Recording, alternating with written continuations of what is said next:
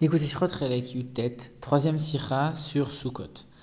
Ici, la sira elle va parler de la mitzvah de Hakel. La mitzvah du Hakel, c'était lors de la 8e année du cycle shabbatique, c'est-à-dire l'année qui suit juste après la Shemitah, le lendemain du premier Yom Tov de Sukkot, il y avait le Hakel. C'est quoi le Hakel? On rassemblait l'ensemble du peuple juif dans le Beth Amikdash et le roi lisait la Torah, certains passages de la Torah, sur une estrade en bois devant tout le peuple pour renforcer la croyance et la crainte de Dieu. Et cette mitzvah, la Torah nous dit que ça s'applique aux hommes, aux femmes et aux enfants. Non, c'est très étonnant, parce qu'on n'a jamais vu aucune mitzvah de la Torah qui s'applique aux enfants. Normalement, les enfants, on leur fait faire les mitzvot uniquement pour les éduquer. Jamais ils sont astreints à une mitzvah d'après la Torah. Et en éclaircissant ce point, on va mieux comprendre c'est quoi toute la dimension de cette mitzvah de Hakel.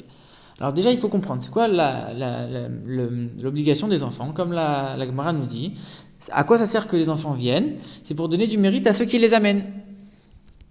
Et ici, on voit que ça veut dire quoi? Ça veut dire que même si quelqu'un, par exemple, est sourd ou aveugle, que a priori quelqu'un qui est sourd ou aveugle, il n'est pas astreint à cette mitzvah, si c'est un enfant, la mitzvah s'applique aussi à lui, même s'il est sourd ou aveugle, parce que c'est pas lui directement, c'est ceux qui vont l'amener qui ont la mitzvah.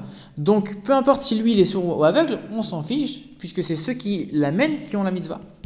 Alors à ce moment-là, on ne comprend pas. Il y a une autre Gemara qui nous dit non. Même si on n'avait pas précisé que les femmes doivent faire cette mitzvah, on aurait appris les femmes grâce aux enfants. De la même manière que les enfants sont astreints à la mitzvah, alors forcément que les femmes aussi. Ça veut dire que de cette Gemara, c'est pas seulement ceux qui les amènent qui sont astreints à la mitzvah, c'est les enfants eux-mêmes. Donc je ne comprends pas, c'est ceux qui les amènent ou c'est les enfants?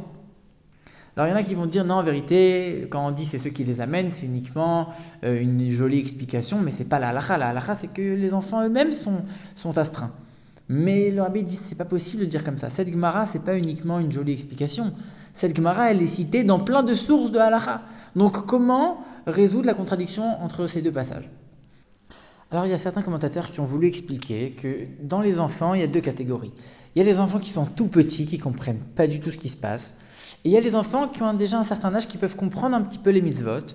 Et à ce moment-là, on fait une différence entre les deux en disant, les enfants qui comprennent pas du tout, qui sont trop petits, la mitzvah, elle est pour ceux qui vont les emmener. Mais les enfants qui peuvent comprendre un peu eux-mêmes, alors c'est eux-mêmes qui ont la mitzvah. Le rabbi dit, alors il y a plusieurs problèmes avec cette explication. Déjà, de manière générale, les enfants, ils n'ont pas les mitzvot, comme on l'a dit. La mitzvah, elle est pour ceux qui vont les éduquer. Donc, en principe, c'est toujours le père. Lui, il a la mitzvah d'éduquer ses enfants. Et même si tu veux me dire que ici, c'est une mitzvah particulière, que c'est l'enfant lui-même qui a l'obligation, ça voudrait dire que si tu fais une différence entre les enfants, ça voudrait dire que les petits, ceux qui sont les plus petits, alors, même ceux qui sont sourds ou aveugles, alors tu peux les amener, parce que de toute façon, ils ne comprennent pas, donc c'est toi qui as la mitzvah de les amener. Et ceux qui comprennent, justement ceux qui vont comprendre, eux, s'ils sont sourds ou aveugles, alors ils sont plus astreints de participer à cette mitzvah. Mais on ne voit pas une telle différence. La mitzvah, elle dit que tous les enfants, peu importe la différence, ils sont tous astreints. Et sans faire de différence s'il est sourd ou aveugle, s'il est grand ou pas grand. Donc ça, on a vu nulle part qu'on crée une telle différence. Donc finalement, on reste avec nos questions. Comment concilier ces deux gemarotes? Est-ce que c'est ceux qui vont emmener les enfants qui ont la mitzvah ou est-ce que c'est les enfants eux-mêmes? Et comment on peut mettre une mitzvah de la Torah pour des enfants? Encore une fois, la question générale, elle reste. Alors pour comprendre bien tout ça, le rabbi va d'abord expliquer un autre passage. C'est Rabbi Elazar ben Azaria qui nous dit, en reprenant le verset, en nous disant pourquoi les hommes viennent pour étudier et pourquoi les femmes viennent pour écouter. Et pourquoi les enfants viennent? Et à ce moment-là, il dit pour donner du mérite à ceux qui vont les amener. Pourquoi il n'a pas parlé directement des enfants? Pourquoi il commence à dire les hommes pour étudier, les femmes pour écouter? Ça, c'est l'explication la plus simple du verset. Pourquoi il a besoin de préciser avant? Forcément qu'il y a quelque chose à nous apprendre. Le rabbi, il précise que la formulation qui est employée dans la Gemara, c'est une formulation qui nous incite à comprendre qu'il y a une explication, il y a quelque chose de nouveau. C'est pour ça qu'il le cite. Et d'ailleurs, même Rashi lui-même, il le cite en tant que commentaire en nous disant les hommes, et il explique pour étudier. Les femmes, il explique pour écouter. C'est-à-dire que ce n'est pas quelque chose qui va de soi, il y a quelque chose de nouveau là-dedans. Il faut comprendre qu'est-ce que ça vient nous apprendre. Alors en vérité, la réponse à toutes ces questions, elle va résider dans le verset lui-même. Quand on reprend le verset de base qui nous apprend la mitzvah de Hakel, c'est quoi le verset en vérité, c'est Dieu qui dit rassemble le peuple, les hommes, les femmes, les enfants. C'est à qui on parle, à qui Dieu il parle. Il dit rassemble le peuple.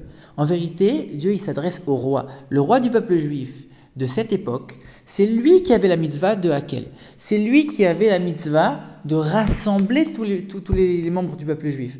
Donc finalement, ce n'est pas les hommes, les femmes, les enfants qui ont la mitzvah. C'est le roi qui a cette mitzvah de rassembler tout le monde. Et le verset il dit, pourquoi tu rassembles tout le monde? Afin qu'ils apprennent, afin qu'ils écoutent, afin qu'ils craignent Dieu et afin qu'ils mettent en pratique. Ça veut dire que quelque part, ça montre ce qui va arriver à l'avenir. Le fait que tu vas les rassembler, ça va les motiver, ça va les stimuler, et par la suite, ils vont en arriver à craindre Dieu, à croire, à étudier, à mettre en pratique.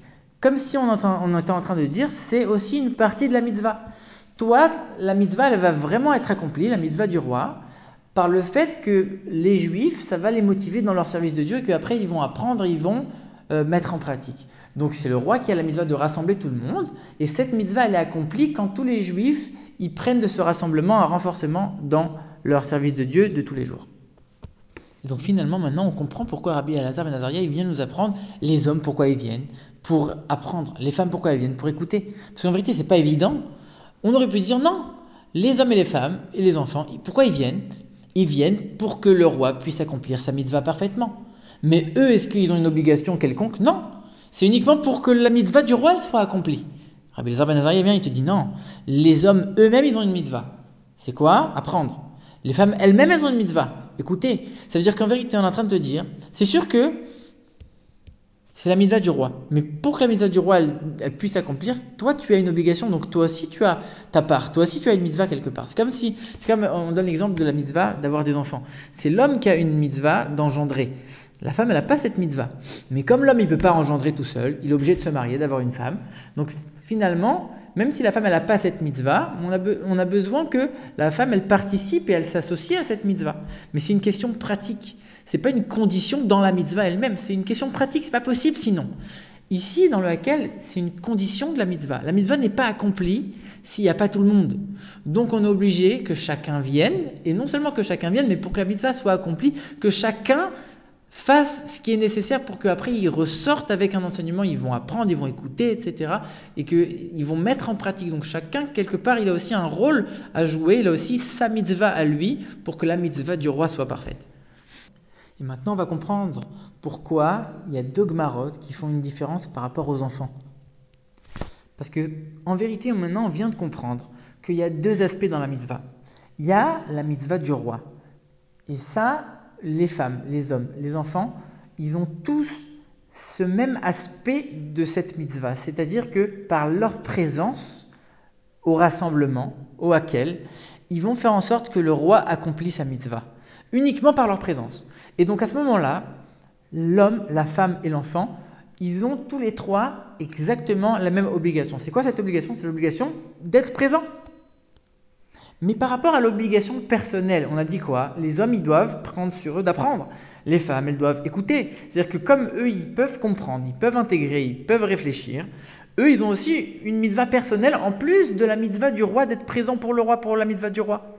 Mais les enfants, ils n'ont pas ça, puisqu'ils ne sont pas aptes à pratiquer les mitzvot, etc. Ils ne sont pas encore conscients pour pouvoir pratiquer les mitzvot. Donc les enfants, Rabbi Elazar ben Azariah te dit quoi? Eux, ils viennent pourquoi? Pour donner du mérite à ceux qui les amènent.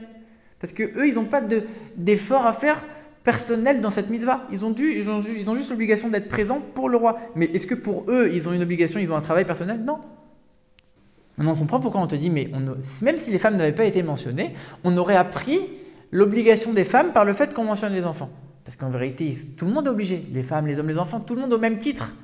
Par contre, les hommes et les femmes, ils ont un travail personnel, les enfants n'en ont pas. Mais par rapport à la mitzvah générale, chacun a la même mitzvah. Et donc c'est cette différence que les Gemarot, elles viennent nous expliquer. Alors maintenant, d'après la profondeur de la Torah, d'après le sens profond des choses, qu'est-ce que ça signifie cette mitzvah de Hakel? Et on va reprendre le Rambam. Le Rambam, il nous explique que c'est pour renforcer la Torah, pour renforcer la religion. Et pour amener la émouna, c'est-à-dire la foi en Dieu, la croyance en Dieu, la crainte de Dieu, pour renforcer les Juifs dans leur service de Dieu. Le fait de se tenir tous ensemble au Beth Amikdash devant le roi, ça crée une espèce d'atmosphère qui va faire pénétrer la crainte de Dieu à l'intérieur de chaque Juif. Et donc c'est le meilleur moyen d'insuffler la parfaite soumission à Dieu pour chacun. Et là-dessus, il n'y a pas de différence. Les hommes, les femmes, les enfants, on a tous la même âme juive qui finalement est toujours liée à Dieu. Et on va réveiller chez chacun cette émouna et cette crainte de Dieu, cet amour de Dieu, de manière identique chez tous les juifs. Donc c'est pour ça que la Torah ne fait pas de différence, c'est la même obligation pour tous. Et pourquoi on passe par le roi et qu'on ne peut pas faire ça pour se renforcer personnellement chacun?